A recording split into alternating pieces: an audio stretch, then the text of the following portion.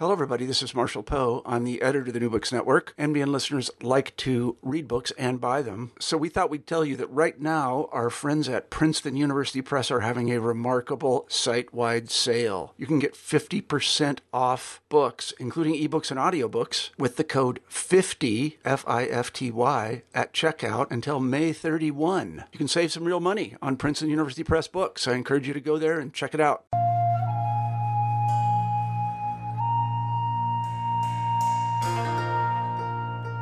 Welcome to the New Books in Buddhist Studies podcast. I'm Lena Verchery, one of the hosts of the channel, and today's guest is Charles Jones, Associate Professor and Director of the Religion and Culture Graduate Program in the School of Theology and Religious Studies at the Catholic University of America. He'll be speaking with us today about his new book, Chinese Pure Land Buddhism, Understanding a Tradition of Practice, which just came out in the Pure Land Buddhist Studies series with University of Hawaii Press. Jones is the author of several articles and books, including Buddhism in Taiwan, Religion in the State, 1660 to 1990, which was and remains a foundational work in the field.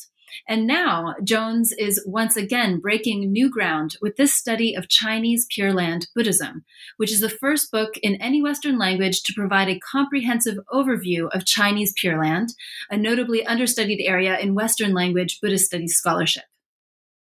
In this work, Jones explores many of the core doctrines, practices, and controversies of Chinese Pure Land Buddhism, situating them historically and in the modern period, and draws on a wealth of previously unexamined primary sources, many of which he is making available to readers in English translation for the very first time. This book challenges us to rethink many long-standing assumptions about Chinese Pure Land Buddhism.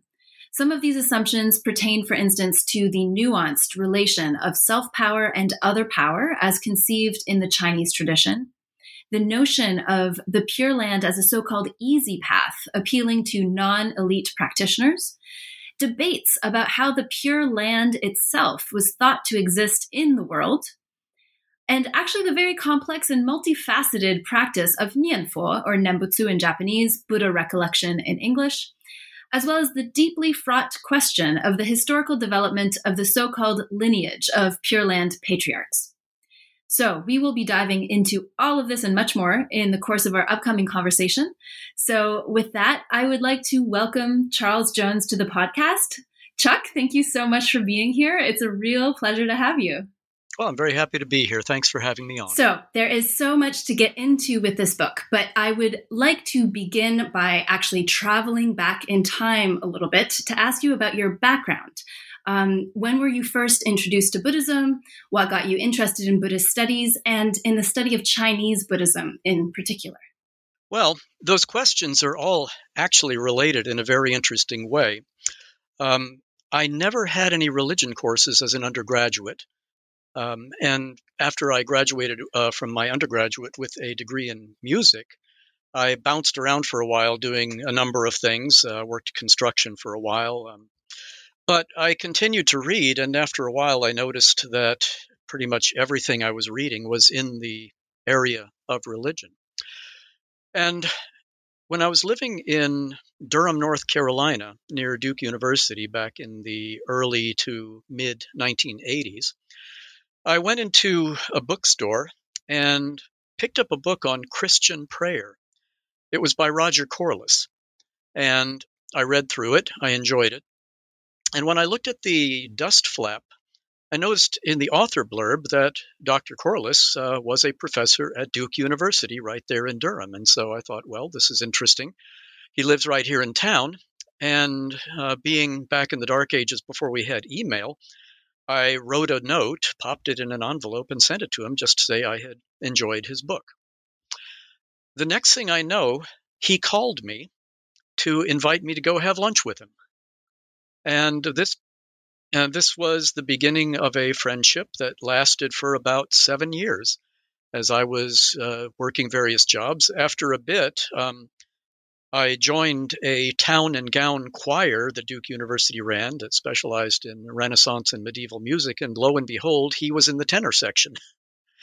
So every Monday after rehearsal, he and I would go together to the East Campus Coffee House, and we would talk, and he told me a lot about Buddhism. He showed me that Chinese language wasn't as scary as I thought it might be. And he introduced me to Pure Land Buddhism at that time. It was one of the things he had studied. His own doctoral dissertation had been on Tanluan, and he'd published on that after completing his doctorate. And the day finally came when I said, I am really wanting to pursue this at a deeper level. What do I need to do? I asked him, of course, can I study with you at Duke University? And he said I would actually be much better going to the University of Virginia and studying with Paul Groner. So he put me in touch with Dr. Groner, who advised me that I needed to get a start immediately on studying some Asian language if they were even going to consider my application. So I started commuting down the road to the University of North Carolina at Chapel Hill to study Chinese. I fell in love with the language from the very first day and still consider myself a student, constantly trying to get better at it. And so I've always thought that whatever strengths I bring to the enterprise, it's a kind of a combination of the influence of Roger Corliss and Paul Groner. Corliss had a very wide-ranging mind. He could make connections between things that seemed to be very far apart from each other, and his way of kind of working through things really fascinated me. Groner, of course, was very systematic, very well-trained, and very a central figure to this day, even in his retirement, in the study of East Asian Buddhism. And so I felt between the two of them, I got the best of both possible worlds. So that's the story of, why I'm in this enterprise at all. And the book is, in fact, dedicated to Dr. Corliss. He literally, without him, I would not be in this business at all. He's the one that encouraged me, sparked my interest, and convinced me that this was something I should pursue. Wow. And we're all very glad that you have pursued it. And what is it that led you to this particular topic? Because you just told us a bit about how you got into Buddhism, how you fell in love with the Chinese language. What led you to the study of Chinese Pure Land Buddhism? And what about this particular moment in your career led you to write this book at this time? Well, bear in mind that the moment you're talking about has lasted 20 years. So let's go back. You mentioned in the introduction that my first book was a study of Buddhism in Taiwan. How I got interested in that topic remains a complete mystery to me. At my first semester during my doctoral program, I had a meeting, all the doctoral students did, with a committee of the religious studies department at UVA just to check up on us and say, how's your progress going and all that. And one of the questions they asked me is, what will your dissertation be on? I had never given it a moment's thought, and I just blurted out, Buddhism in Taiwan. I don't know why, but it stuck. And so I ended up spending 2.5 years living in Taiwan between 1992 and 1994, first going to the Stanford Center to brush up my Chinese as much as I could, and then to do a field study of some Buddhist temples there. So I started researching the background of Buddhism in Taiwan as a way of providing context and background, but then two things happened. One, the field site I was going to study said they didn't really want me to do that, and they threw me out. And the second thing was, I noticed nobody had ever done any real research on Buddhism in Taiwan. And so what had been intended to be just chapter 1 quickly became 2 chapters and 3 chapters. And when I got back to UVA, I told Dr. Groner I couldn't do the field study, but I've amassed enough material here to do a history of Buddhism in Taiwan. So we quickly assembled a new committee, and off I went with that. But I had originally gone intending to do a field study. And so a temple that I ended up spending a lot of time at because of a connection that Dr. Groner had with the vice abbot. Many of the listeners to the podcast will know who I'm talking about. It's Venerable Dr. Hui Min. Invited me to spend as much time as I could out there. So I started going every week. down to the Xilian Jingyuan, or the Pure Garden of the Western Lotus in Sanxia in Taiwan. Now, what was particular about that temple was it advertised itself as a Pure Land practice site, a Jingtu Daochang. And so I went for different events that they had, and I tell this story in the preface of the book because it really is the incident that got the ball rolling. I was visiting there one day, and the guest prefect was showing me around the grounds, and it just happened they had a Buddha recitation retreat going, a 3-day retreat called a Fuosan. And he took me to the main shrine hall as the people were all gathered sitting in meditation, which I had never really heard that meditation was part of the Pure Land tradition before. But I had heard about the dual practice of Chan and Pure Land during my doctoral program, and so I instantly said, well, are they doing the Pure Land koan? And the guest prefect looked pretty unhappy at that and said, this is not a Chan temple. They are doing Pure Land practice, pure and simple. They are meditating on the name of Amitabha so that they can be reborn in the Pure Land when they die. And at that moment, it occurred to me that I had never heard about this in my doctoral program, that what I had learned in the late 80s to early 90s about Pure Land was all based on Japanese Pure Land Buddhism, and that it hadn't really prepared me for what I was going to encounter in Taiwan. So I began looking into the matter and finding that there were a lot of anomalies, that they did not divide self-power from other power the way the Japanese Pure Land sects since the Kamakura period had. They really placed an emphasis on keeping precepts and doing very serious practice to the best of one's ability. So people were very actively involved in the process. And so when I got back and finished the dissertation and finished getting it published as a book, I had already decided I didn't really want to work on Buddhism in Taiwan anymore because it was just too much religion and politics, restricting yourself to just what happens to be happening in a certain geographical zone. I would say it's like studying Christianity in Montana. You just have to settle with whatever happens to be going on there. And I really wanted to be in religious studies, not political science. So I thought looking into Chinese Pure Land Buddhism might be an interesting avenue to follow. So I began publishing a set of articles beginning in the early 2000s, pursuing that topic. But anybody who knows me knows I'm totally ADHD. I jump from one thing to another. And so even by following leads in Chinese Pure Land Buddhism back to the late Ming Dynasty, I somehow got into late Ming Dynasty gentry Buddhism, because some of the figures I had to encounter were people like Jiao Hong and Yuan Hongdao, who were very much part of the gentry Buddhist revival of the late Ming. And somewhere in the course of that, I also tripped over the threshold into the Jesuit missions in China as well.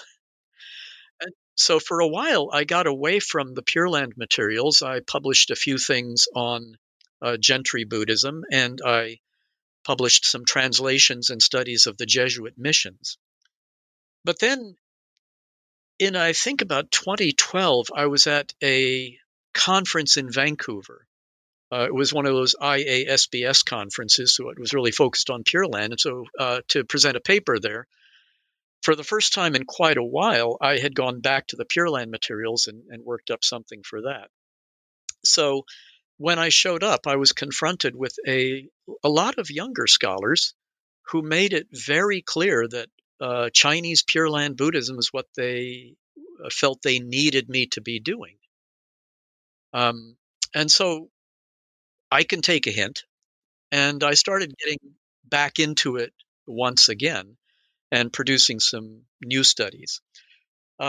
This led to conversations with Richard Payne, who at the time was the dean of the Institute for Buddhist Studies and, of course, the series editor of the Pure Land Buddhist Studies series. And we began talking about how to turn what I was doing into a book. And I thought, well, maybe a collected essays kind of volume would be good. But he wanted something that would hang together a little better.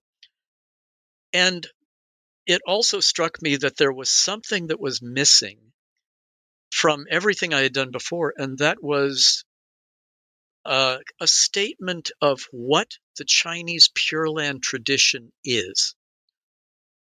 And so the part of this that's new, and that I think became the linchpin that holds everything else together, is the second chapter after the introduction, called very modestly, What is the Chinese Pure Land Tradition?, in which I try to sort out what exactly we're talking about and why Western scholars have, up till now, not really been able to identify it very well.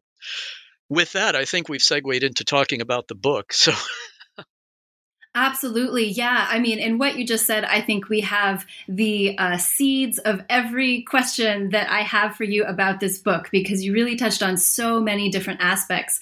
But before we unpack all of those things, I actually want to ask you first about the very, very, very beginning, even before the first page, which is the title of the book. So you've called this Chinese Pure Land Buddhism, Understanding a Tradition of Practice. So I want to first ask you about this word practice. I noticed this is a kind of guiding thread throughout the book. And so I wanted to ask you what kind of issues you're highlighting with this word choice, in contrast to like any number of other categories that we usually use to talk about religion, doctrine, theology, belief, etc. So basically, what work is this notion of practice doing for you, and how are you using it to challenge some of the longstanding assumptions that we sometimes bring to the study of Pure Land Buddhism? Okay. Well, first of all, it's not the term practice. It is tradition of practice. That's the full term that I want to use as a way of designating what we're studying here. Now, part of the reason for that is previous attempts to see it as using the word zong hadn't really taken us very far, because that echoes too much the Japanese traditions. The equivalent of zong in Japanese is shu. And so Jingtu Zong would be like Jodo Shu. And previous scholars had tried to identify it in that way and found that it really didn't work. So we had some studies already in the literature talking about what this thing isn't, but nothing saying really with some precision what it is. Now, the miracle of our modern electronic age is I can now go into CBeta and find terms pretty rapidly. So I went ahead and searched for the term Jingtu Zong to see if it occurred in the traditional literature. And I found it really didn't. If you search for that, you will get some hits, but what you find is the word Zong is actually always part of a compound, like Zongzhi or Zongchi. So it's always had the meaning of like a cardinal principle or a leading tenet of something. It was never, ever used prior to the late 19th century to talk about any kind of sociological formation or ideological thing. It doesn't designate a sect. It doesn't designate anything resembling a group of people. So I went back to the drawing board and I asked, well, how does the traditional literature talk about this? And I found the term that you find hundreds of times is Jingtu Famen. So in the tradition, it is always regarded as a Dharma gate. So this led to the question, what is a Dharma gate? And it's a term we write about a lot. It stares us in the face in almost any aspect of East Asian Buddhism we choose to research. But we will usually just leave it untranslated as Homon or Famen, or just translate it literally as Dharma gate, but I don't think we've ever really thought about what it means.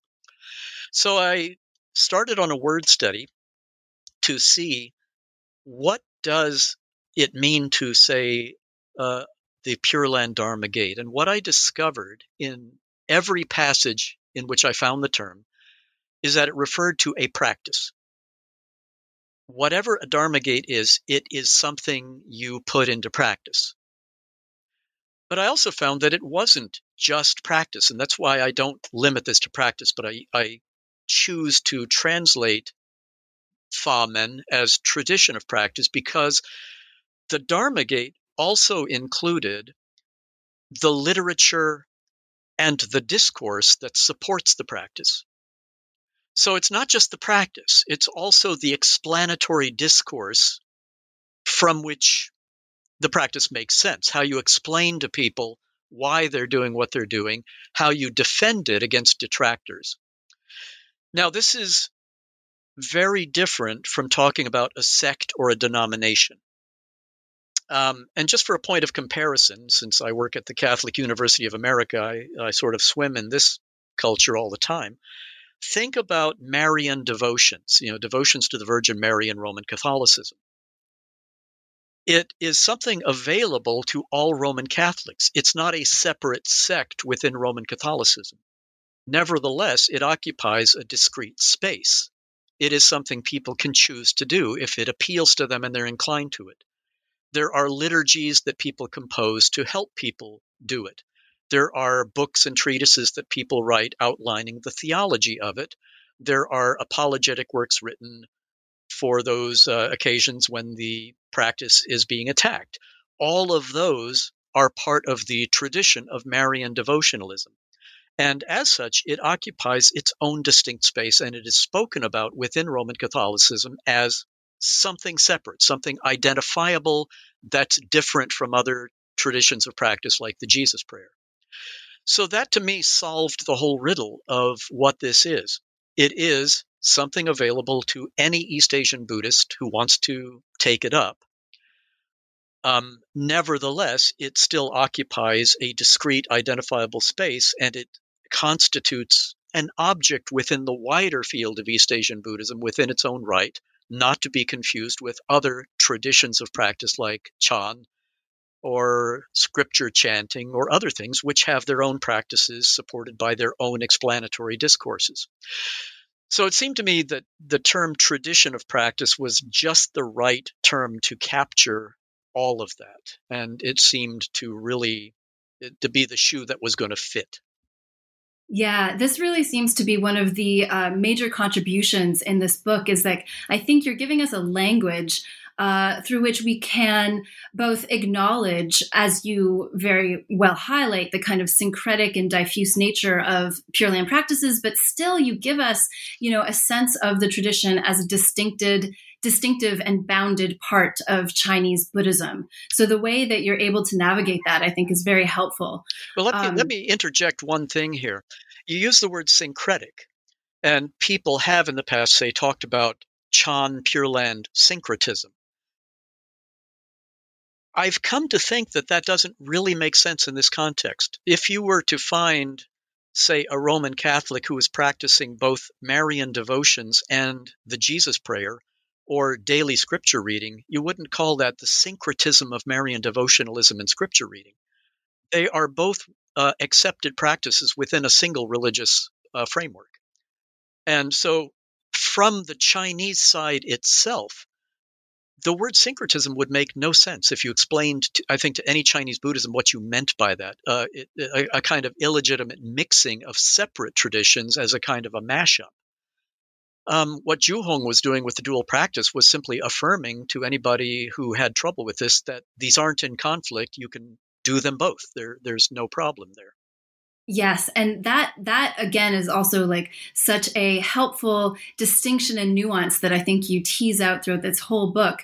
That I was going to save the question for Chan and Pure Land for a little later, but actually, since you bring it up, maybe it would be an opportunity to outline a few of the main ideas and debates that you hone in on regarding that set of issues, and maybe also actually here jump into another point that you've already touched on a little bit, but I think is important to underscore, which is the major impact that Japanese scholarship on Pure Land Buddhism has had on the study of Pure Land in general, and sort of the way that you highlight the need to revisit some of those sectarian models that maybe make sense in the Japanese context, but that you argue might be kind of misleading when projected into the Chinese landscape. So perhaps could you unpack a little bit of that material for us here? Right, and that comes largely out of the generation in which I did my doctoral training. There was a time, I don't think there is now, but back from the 70s through the 80s, I would hear scholars of East Asian Buddhism say that you should study literary Chinese, but not spoken Chinese or modern Chinese, and learn Japanese as your kind of spoken language proficiency. The reason being that, and this is what I was told explicitly by more than one person, there is no real Chinese scholarship worth consulting. The Japanese have really mastered the literature of all of East Asian Buddhism, so they're the ones you go to for the secondary scholarship. So this is what I learned. This is what was drilled into me. I always thought it was extremely gracious of Paul Groner. Anybody who knows him knows he is completely fluent in Japanese. He knows all the Japanese scholars. He still allowed me to pursue Chinese as my language of spoken proficiency and to start making scholarly contacts. When I arrived in Taiwan in 1992, I think Chinese scholarship was really starting to take off. And anybody in the field now who studies Chinese religion just takes it for granted that the Chinese scholars are perfectly fine conversation partners. They know their stuff. They're good to talk to. But in my day, you didn't take that for granted. So it means all of the secondary scholarship I read was derived from Japanese scholarship. Now, even Ken Tanaka, in his book on Jingying Huiyuan, noted that in his first chapter, that he was, in a sense, rebelling to some extent against the accepted Japanese scholarship in studying that figure who the Japanese tradition didn't regard as all that important. But it does mean that the scholarship of these very excellent people was, many of whom worked in sectarian Pure Land universities in Japan, tended to read from the Japanese traditional point of view into the Chinese materials. And so they read, say, Tan Luan as the person who definitively separated self-power from other power and recommended total reliance on other power. Which, if you read Tan Luan in context, he really doesn't do that. And I participated in the production of the English translation of Mochizuki Shinko's, history of Chinese Pure Land thought. And I noted as I read through it that Mochizuki very frequently weighs in on who among his Chinese subjects is orthodox and heterodox, and it's usually based on Jodoshu categories.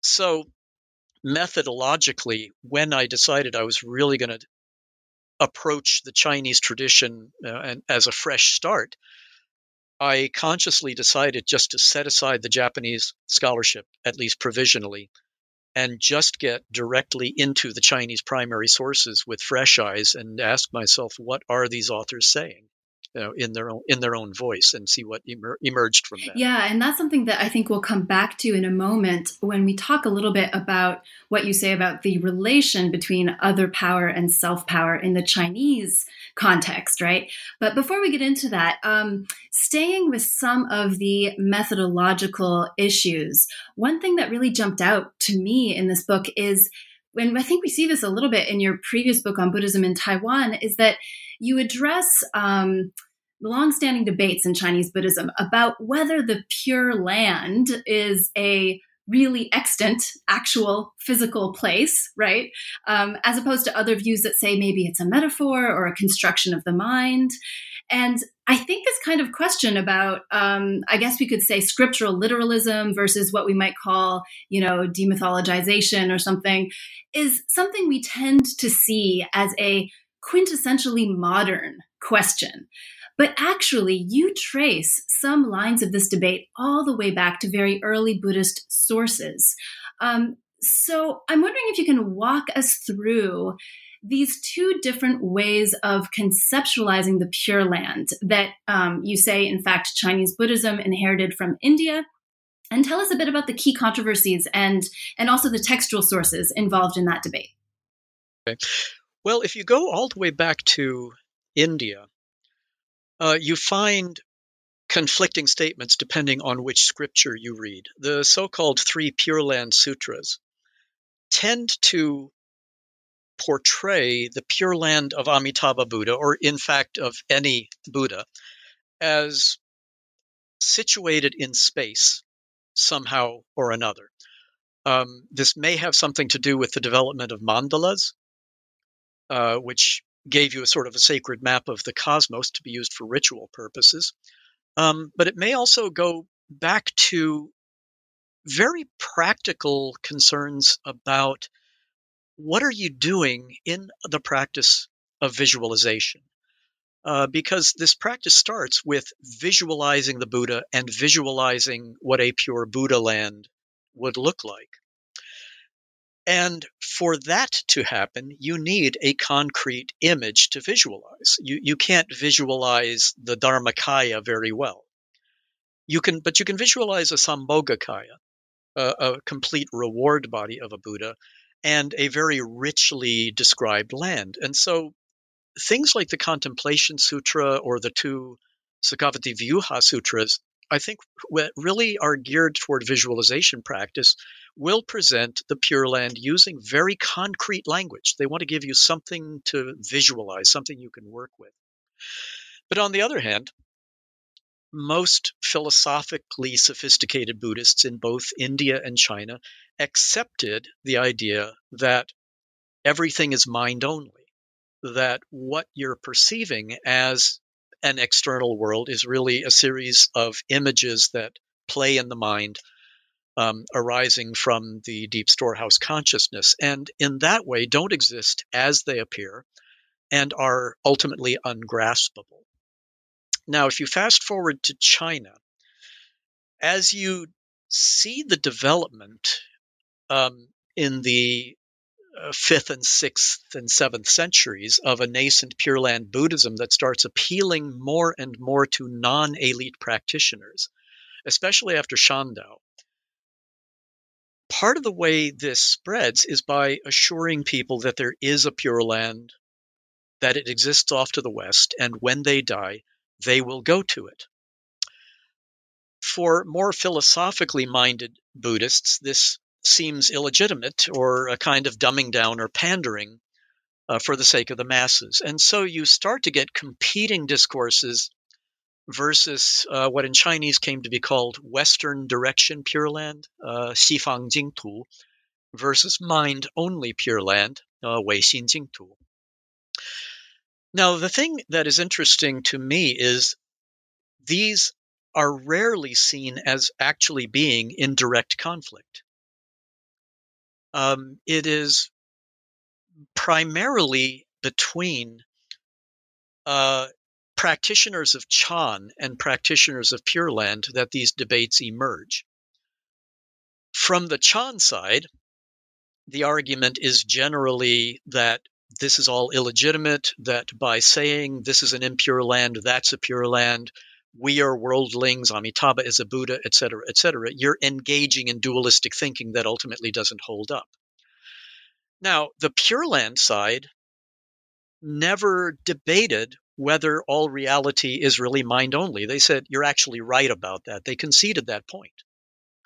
But they said, still, that would be true not just of Amitabha's Pure Land, but of anything. The coffee cup sitting in front of you right now is mind only in exactly the same sense that Amitabha's Pure Land is. But it takes a very deep level of enlightenment to really take that on board. and to understand the mind-only nature of things. And so what they would stress is that the Western direction construct is an upaya. It's a skillful means for people who just aren't there yet. And that when you get to the Pure Land and you're instructed by the Buddha Amitabha, you will at that point come to realize that it was all mind only all along. You will actually come to see the truth of mind only. And at that point, you'll be enlightened. And so the main argument back to the people saying, no, it can only be mind only, was you're denying that the Buddha can employ skillful means. And by the way, how much hubris are you displaying by saying you've grasped this truth? Yuan Hongdao had a very interesting way of putting it back in his Xifang Helun of 1599.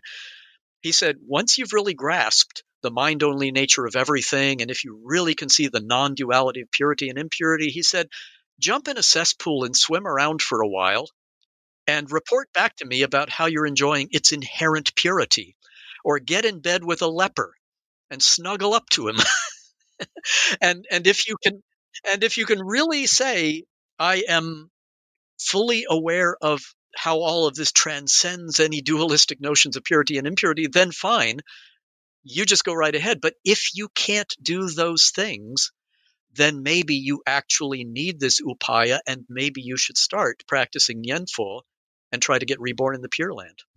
Yeah. So this is, you do such a good job. And I think I'd direct readers towards, I think chapter 3 is where you have a great discussion of how, in fact, in the Chinese tradition, we see that these two ostensibly contradictory views, right, Western direction Pure Land versus mind-only Pure Land, actually are presented in a much more kind of complementary way. But you actually bringing it into the modern period, a third way that the Pure Land was conceptualized in the 20th century in particular, which kind of critiqued both Western direction Pure Land and the mind-only idea of the Pure Land, and instead introduced this notion of the Pure Land in the human realm, right? This was famously coined by the reformer monk Taixu. So I'd like to ask you two questions actually about this. First, could you just summarize for us basically Taixu's position, his main argument? And then secondly, tell us about how your assessment of Taixu differs actually in important ways from some previous scholarship on him that presents him kind of as this radical breaking away from traditional Buddhist ideas. So in other words, how you see Taixu as both a radical reformer, but also kind of more of a traditionalist than we previously thought. Yes, so please. Okay. Yeah, so in his work on establishing the Pure Land in the human realm, the Jianshe Renjian Jingtu Lun, he criticizes contemporary Chinese Buddhists, that would be the first half of the 20th century, as some of them being too optimistic and some of them being too pessimistic. If they're too pessimistic, then they think this world simply cannot be salvaged, and there's no point even trying to do any kind of political reform or social action.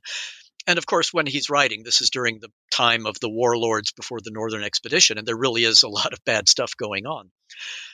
And so they just want to recite the Buddha's name and escape this world to this paradise off to the west. So that would line up with the Western direction Pure Land position. On the other hand, he said some of them were too optimistic, and they said everything is already perfect as it is, and nothing really needs to be changed. These he lined up with those holding the mind-only Pure Land position, who would say all of this apparently defiled reality is actually all inherently very pure, and there's nothing you really need to do except realize its inherent purity. So neither of those positions equipped anyone to really address concrete social, political, or any other kind of human problem. So he posited this idea of building the Pure Land in the human realm as a way of providing a warrant for actual engagement with the world at hand, trying to do social justice work, peace work, whatever you wanted to get into. Now, the problem is most scholars that I've looked at assume that he means people to do this instead of any other kind of traditional practice, that what he's recommending, and I quote a few people in the book as saying that he wanted to tell people, don't seek rebirth in the Western land of utmost bliss. Don't go off on some airy fantasy about how it's all inherently pure. Build the Pure Land here and now through social work. And based upon that, some people have translated this term Renjian Jingtu just as earthly Pure Land. Okay. Now, I have read through, and in fact, I've completely translated this work. And it's the centerpiece of a book I'm working on now. Excellent. And so I found he actually does nothing of the sort. And so the reason I stick to this very clunky translation, Pure Land in the Human Realm, rather than something nice like earthly Pure Land, something a little more smooth, is because in this work, Taishu still maintains a completely traditional Buddhist cosmology. Mm-hmm. And so for him, the human realm indicates anywhere in the Buddhist cosmos where human beings are reborn. So it's not just this earth. It's the northern continent of Uttarakuru. It's the inner court of the Tushita heaven with Maitreya. And it's Amitabha's Pure Land as well, because the scriptures say devas and humans occupy the Pure Land. So the human realm means any of those places, not just this earth.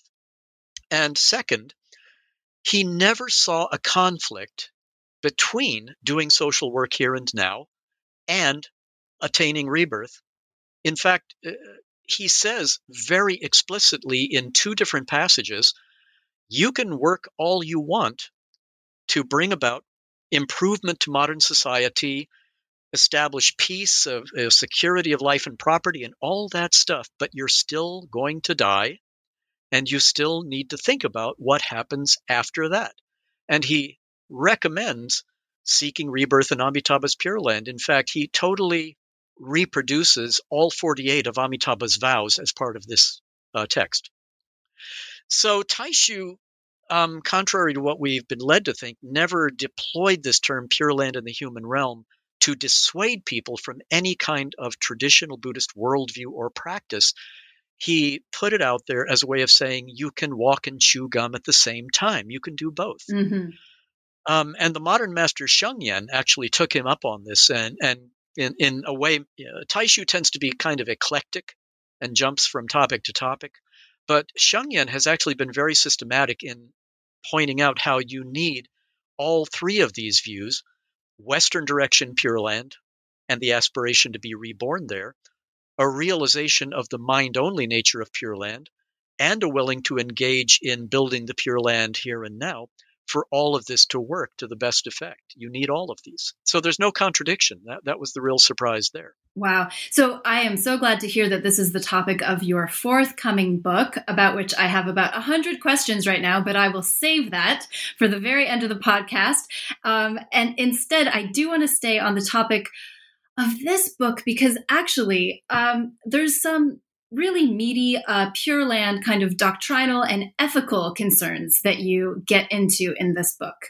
One of the central paradoxes, which you point out, that lies at the very heart of Pure Land doctrine is, and I will actually quote you here, is that it risks of running afoul, you say, of the law of karma, right? This is a very basic kind of problem in Pure Land, which is that, if according to Pure Land doctrine, a very evil person, whose karma should land them in hell for lifetimes and lifetimes, can instead just be reborn in this fabulous Pure Land, where they'll stay until they reach Buddhahood.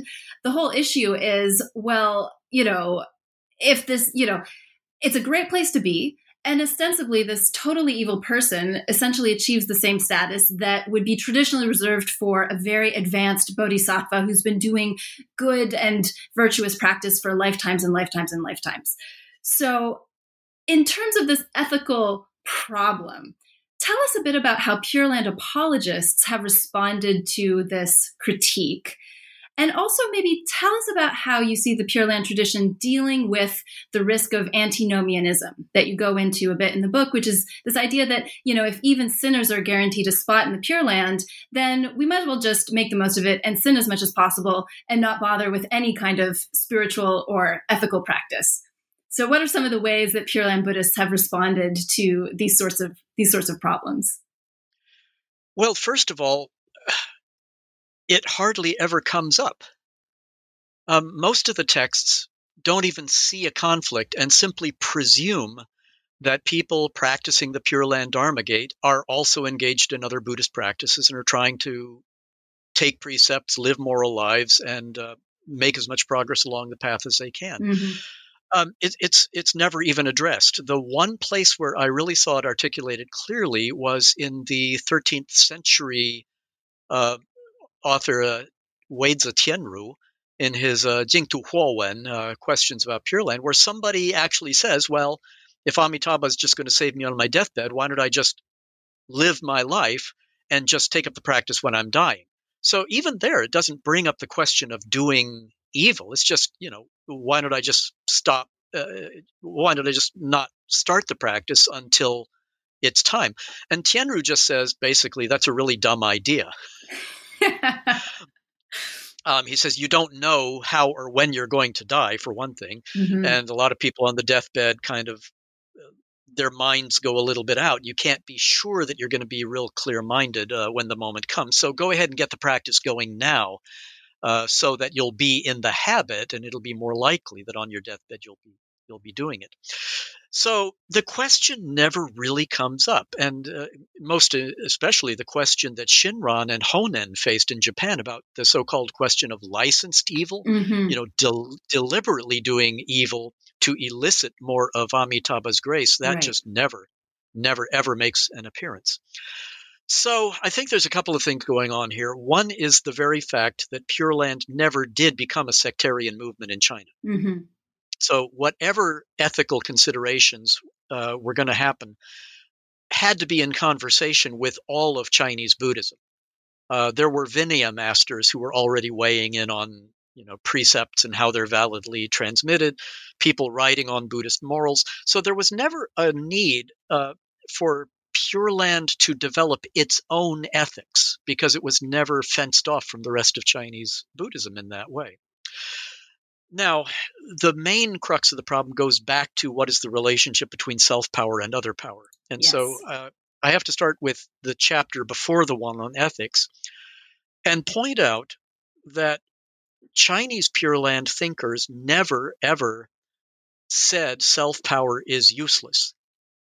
What they did say is it's foolish to rely on it solely because you probably don't have enough power to achieve complete liberation and Buddhahood in this lifetime.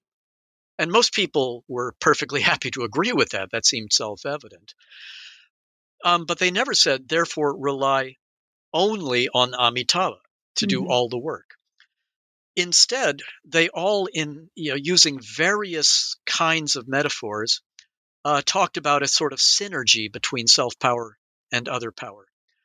And so this is a good place for me to put out the metaphor that I've used very often that people seem to find very useful, which is that if you look at Pure Land texts in India, it seems like getting to the Pure Land is like climbing a staircase. You just have to walk up.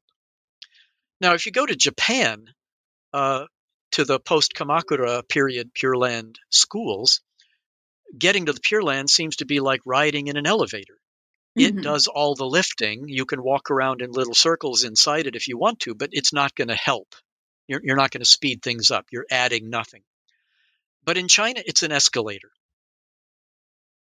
And I always think about the subway system here in Washington, D.C. has a station that supposedly has the deepest metro station with the longest escalator in the entire Western Hemisphere. And I've been to it. It takes a long time to get to the top. So if you really don't have the power to make it, it will carry you all the way, but it will take longer. if you can walk and add your power to the escalator, you can make it to the top sooner. So that seemed to be the rationale for going ahead and doing practice. You could actually, contribute something. You and Amitabha were working together. Now, sometimes this was approached through the mechanism of Ganying, sympathetic resonance. Yes. Right, a term which goes all the way back to the Warring States period in China. You see it in Xunzi. But in this Buddhist context, I think of it like if you think of your own consciousness as a radio receiver, if you can tune it to Amitabha's frequency, then Amitabha will beam through. And so the purpose of doing Nianfuo is to get into that relationship of sympathetic resonance with Amitabha. And some of the imagery used to convey this can be very interesting, like the Qing dynasty figure Jixing Chaowu talks about you holding Amitabha in mind while at the same time Amitabha is holding you in mind. You are both images in each other's consciousness and thus very much sort of intertwined with each other, such that making a clean distinction between self and other, you can't even really do it. But Yuan Hongdao has some more homely metaphors. He says, you maybe can't row a boat all the way across the ocean, but you can raise a sail and catch the power of the wind. Mm-hmm. But you still need to be the one raising the sail. You still have to do that. And so your effort still counts for something, right? So there was a reason to throw in your own effort. Now, at the end of that chapter, I then say, but it still remains true that the total miscreant on their deathbed, and I keep going back to the stories from the Lebang Wenlei about the chicken slaughterers and the butchers, who are rescued from visions of hell and imminent rebirth in hell by just chanting the name of Amitabha, and then poof, there you are in the Pure Land. If they can be saved, then there really is still a valid question to ask, okay, why should I contribute my own effort when apparently Amitabha can do the whole thing? Why should I walk up the escalator at all, even one step, when I can just stand there and it'll still get me where I need to go? So for this, they appealed to the 9 levels of rebirth in the Contemplation Sutra, where while everybody who gets born in the Pure Land to some extent achieves the same result, they all achieve the state of non-retrogression, and they're all guaranteed to be there for as long as it takes for them to become a Buddha. The teaching of the 9 levels of rebirth still means that it matters. Somebody at the top of the top lands right in the middle of downtown Sakavati, right in front of the Buddha Amitabha, and after only hearing one sermon, achieves Buddhahood. Whereas the lowest of the low, where you find the butchers and the chicken slaughterers, they get reborn first into a lotus bud where they're locked up for 12 kalpas while I guess their consciousness gets cleaned up a bit. When it opens, they're on the outskirts of the Pure Land. They don't see the Buddha Amitabha. They see the 2 attendant bodhisattvas. And it actually takes them many, many eons of practice to finally become a Buddha. Okay, well, you can still ask, but the Pure Land is still, as you say, a fabulous place, so why should we care if we're there for one day or for numerous kalpas? Well, for this, you go back to the basic Mahayana motivation for practice. The 4 great vows that you take when setting out upon the Mahayana path. Sentient beings are numberless. I vow to save them all. And so they bring up the question, if you really mean that, if you really do want to become a Buddha because of your compassion for other living beings, then you should care how long it takes you to get to that goal. Because the sooner you become a Buddha, the sooner you get to work saving other beings. So you should want to be the highest of the high if you possibly can. The layman Wang Zhixiu, who wrote another Buddhist text, a compendium of essays called the Longshu Jingtuwen, in many of his stories makes exactly that point. Get into practice, become a Buddha faster. get out there and start saving people. And so this is how they answer the question in a way very different from the way the Kamakura Pure Land figures did, by saying, you aren't the lowest of the low. Most of us aren't people suffering deathbed terrors. Most of us are sort of middling practitioners who would agree that we probably can't achieve full Buddhahood on our own steam in this one lifetime. We can rely on Amitabha as a kind of safety net to get us where we need to go, but we should still care about the level of rebirth we attain, and therefore we should still exert ourselves in moral living and taking and keeping precepts. Mm-hmm. Really, really rich exposition of those nuanced ideas. So we still have to try. I hope that our listeners who go up subway station escalators will never see them in the same way again after this wonderful metaphor. Well, if they go to the Wheaton station on the red line in the DC system, yes, you will look at that. If you think about walking all the way up, your heart will quail. Yeah. So you also have a really great chapter just on the practice of Nianfuo or Nembutsu, the practice of Buddha recollection. And one of the reasons it's so rich is because you take what appears to be, maybe this kind of self-evident, simple practice, just a visualization or oral recitation of the name of the Buddha Amitabha, but instead you highlight the multiple forms that Nianfuo practice has actually taken throughout the Pure Land tradition in China. So could you give us just a sense of the highlights of this chapter and maybe a few examples of the variety of forms that Nianfuo has actually taken in this tradition? Right. Well, of course, most scholars agree that the word Nianfuo begins as a translation of the Sanskrit term Buddhanusmriti, recollection of the Buddha, which is an active practice of meditation, of reflecting on the Buddha, or at a higher level, actively visualizing the Buddha. So it can represent a very sort of elite practice. But as we've also known for quite a long time, it was translated into Chinese in a couple of ways. One was the term "chirming," to hold the name, or more commonly, Nianfuo. And the word Nian in Chinese is ambiguous. It can mean to contemplate something or to think about something. And when it's understood in that way, then you would understand Nianfuo to be a kind of contemplation of the Buddha.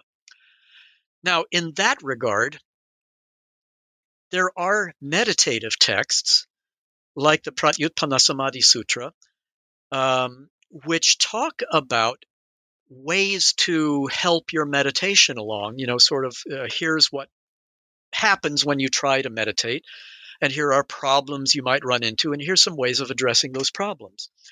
So one of the things they recommend is if you are getting tired, if it's hard to hold the visualization, if you find your attention flagging, you can bring in the Buddha's name and simply contemplate the name as a sound image within your mind.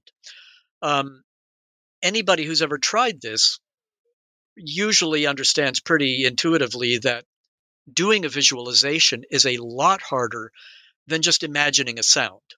We all kind of subvocalize our own thoughts to ourselves all the time. So we know what it's like to have a voice going on in our head, and it's much easier to do than visualization. So they would say, as a kind of a way of treading water for a while you get your wind back, just keep the name in mind. So this was translated into Chinese with the term "chirming," to hold the name, where chir is like the word dharani, to hold something in your mind. And so it was still a meditative practice. And they would also say, if you find you're really tired and you can't even do that, then saying the name out loud and just repeating it is an antidote to sleepiness. And, especially if you do it in a very loud voice, you can kind of keep yourself and your meditation on track. So what you find is even though this veers into an actual audible oral repetition of the Buddha's name, it is still not understood as calling the Buddha, kind of, hey, Amitabha, I'm over here, right? It's still an adjunct to meditation and a way of fighting off drowsiness.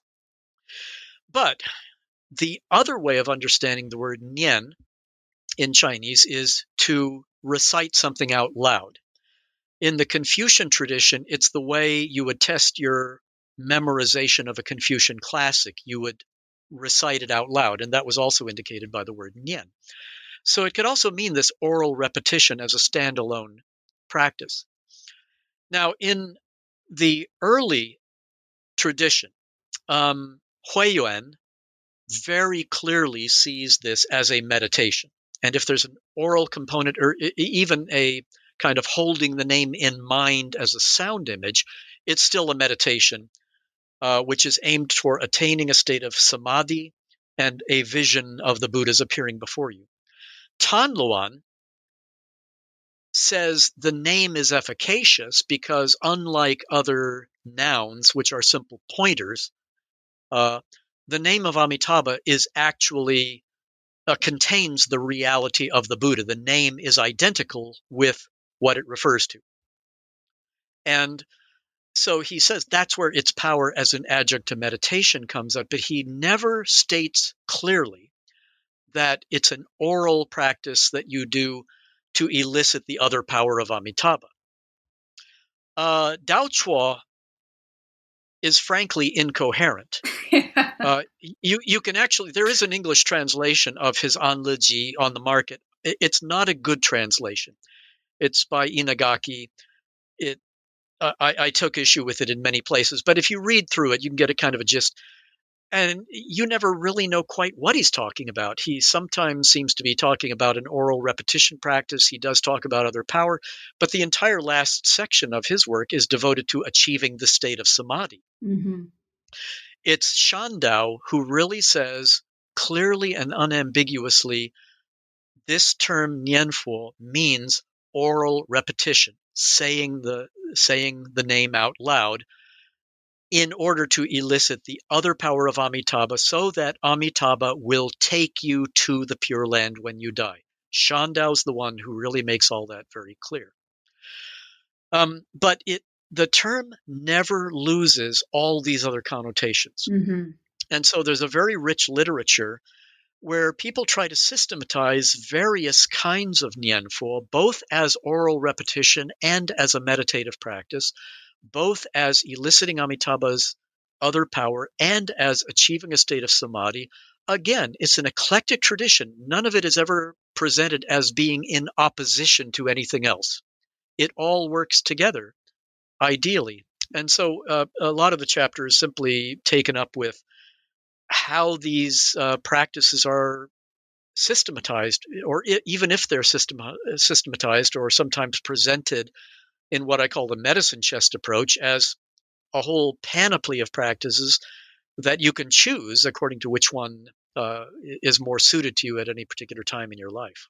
Mm-hmm. So we're almost out of time, but I want to make sure to squeeze in a question about your final chapter in the book, because you've touched on Huiyuan a little bit here. And that chapter is a reexamination, right, of the purported first patriarch of Chinese Pure Land, Lu Shan Huiyuan, and discusses kind of includes a discussion of his correspondence with the famed translator Kumarajiva. So I wanted to ask you to tell us a little bit about that history and in particular some of the questions that you raise about Huiyuan's status as a Pure Land Buddhist and how maybe we could be called to perhaps rethink some of our assumptions about him in light of the historical evidence that you present. Okay, well, I started many, many years ago just translating Huiyuan's correspondence with Kumarajiva on the practice of Buddha recollection, partly as a translation exercise for my own benefit, but also because he was the first patriarch in this lineage of 13 patriarchs, and he was seen as the sort of primal instigator of the whole Pure Land tradition in China. And what interested me was in that entire correspondence, and when I looked into his life history as recorded in the Gaoseng Zhuan, the biographies of eminent monks, I saw no indication that he practiced Pure Land in any way that anybody would recognize. So I really wondered about his status. And this started as an article called, "Was Huiyuan a Pure Land Buddhist?" And in the original article, I concluded he wasn't. And so I let it go at that. But I was at a conference in Hong Kong several years ago, and a scholar named Chen Jianhuang, who I give a shout out to here, handed me a couple of his own books. And I took them back to the States, and I found in them an article that he'd written on how the lineage of 13 Pure Land patriarchs had evolved. I considered that article so important, I actually translated it, and the English translation of it appeared in Pacific World. But the benefit of that to me was he had mentioned all of the texts that proposed these lists of Pure Land patriarchs, and they all included biographies. So I began looking through it, and I saw that as you got away from Lu Shan Huiyuan's time, different elements started creeping in. A whole alternative biography appeared. And in this alternative biography, he was a very devoted Pure Land practitioner who had images, revelations of Amitabha, who practiced Nianfo diligently, who had premonitions 7 days before he died that he was going to be reborn in the Pure Land, and who died with the name of Amitabha on his lips, which is completely different from the image you get in the Gaoseng Zhuan. So that resolved the issue for me a lot, that the Huiyuan who became the first patriarch of the Pure Land tradition really isn't the historical Huiyuan, but a kind of constructed Huiyuan whose image was developed over many centuries. Mm-hmm. So I would certainly highly recommend that final chapter to listeners who want to delve deeper into the questions of the construction of the Pure Land patriarchy and these issues of lineage and history. There's certainly so much more we could talk about, but as we wrap things up, I want to ask you if there's anything we haven't had the chance to discuss that you would like to mention to our listeners or highlight. No, I think we've touched on most of the really main points of the book. The only thing I would point to is there's also an appendix that goes into how this lineage of 13 patriarchs was constructed. And the reason I think that's important is one of the arguments made early on against there being a separate Pure Land tradition was that this list of patriarchs was, in a sense, illegitimate because it did not represent a master-disciple lineage. And when I looked at the first iterations of this in the Northern Song dynasty, I noticed that these were prefaced with the statement, over the last 800 years, these 6 patriarchs have appeared, which led me to understand these people understood from the very beginning that this was not a master-disciple lineage and that there were time gaps between several of these figures, and so they never intended it to be that. So then the question became, well, what is this list of patriarchs? And in the way that it is used and deployed, I determined this was like just a list of people who are revered as the men, and they are all men, who shaped the tradition and defined its orthodoxy. That it really matters that Yunqi Zhuhong is in there, but Kuiji is not, that Shandao is in there, but Jingying Huiyuan is not, even though a lot of them touched on Pure Land texts. It is a list that arose out of the community by acclamation in many cases, where people said, these are the authors we look to tell us what this tradition is. And so, as I put it in the book, they provide a kind of armature around which the tradition could take shape.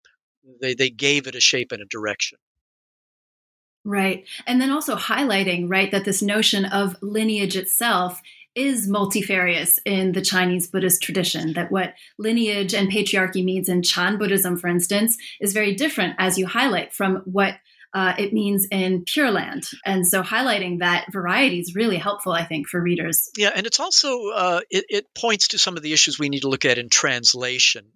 There is no word in any of these texts that talk about a master-disciple lineage, which in the Chinese text would be something like jichang, or a direct transmission. Instead, they're called zu. And, just go to the Hanyu Dacidian and look up the word zu, and one of the meanings that emerges is a revered figure within a tradition. So this is really a let us now praise famous men kind of list. It's not a master disciple lineage as you would find in Chan or esoteric Buddhism. Yeah, excellent. So for our very last question, you mentioned this a little bit before, but please tell us a bit about what you're planning to do next, what you're working on now, what ideas are simmering in your mind at the moment. Well, I'm actually working on 2 books right now. I've got 2 under contract. So one is for Shambhala, and it's going to be an introduction to Pure Land Buddhism for a general readership. And that will encompass China, Korea, and Japan. And then, as I mentioned earlier, I did a full translation of Taishu's treatise on the establishment of the Pure Land in the human realm. So I'm under contract with Bloomsbury Academic to publish a translation and study of that. I'm getting close to finishing that manuscript, and that's due at the end of the year. So it'll probably be published maybe toward the end of the summer next year. Wonderful. And I hope that when it does come out, you will come back on the podcast and we can talk to you about it again. And as for what's going forward, I'm kind of torn between 2 different things. I might go back to late Ming gentry Buddhism because before I got off onto all this, I had gotten about halfway through a translation of Yuan Hongdao's book Coral Grove, which is a record of conversations that he had with other gentry Buddhists and monks, which I found very revealing for anybody interested in the 3 teachings movement in the late Ming Dynasty. But I also want at some time to do a translation of Zhu Hong's commentary on the Amitabha Sutra, which is in 2 fascicles, because the first fascicle is a real systematic theology of Pure Land Buddhism. It's a very organized outlay of Zhu Hong's Pure Land thought, which I think would be very interesting to make available to the public. So maybe I have enough steam left in me to do both of those eventually, but I need to choose one once all this other stuff is done. Well, regardless of which one you choose, I think that there's a lot of us who will be waiting with bated breath to read your work. These are all like super promising and exciting projects. I want to, again, just congratulate you on this wonderful book. And thank you so much, Charles Jones, for joining us on the podcast. It's been a real pleasure speaking with you. Well, I've had a very good time. Thanks for having me. Great. And thank you also to our listeners. This has been the New Books in Buddhist Studies podcast. I'm Lina Verchery. Thanks for listening, and please join us next time.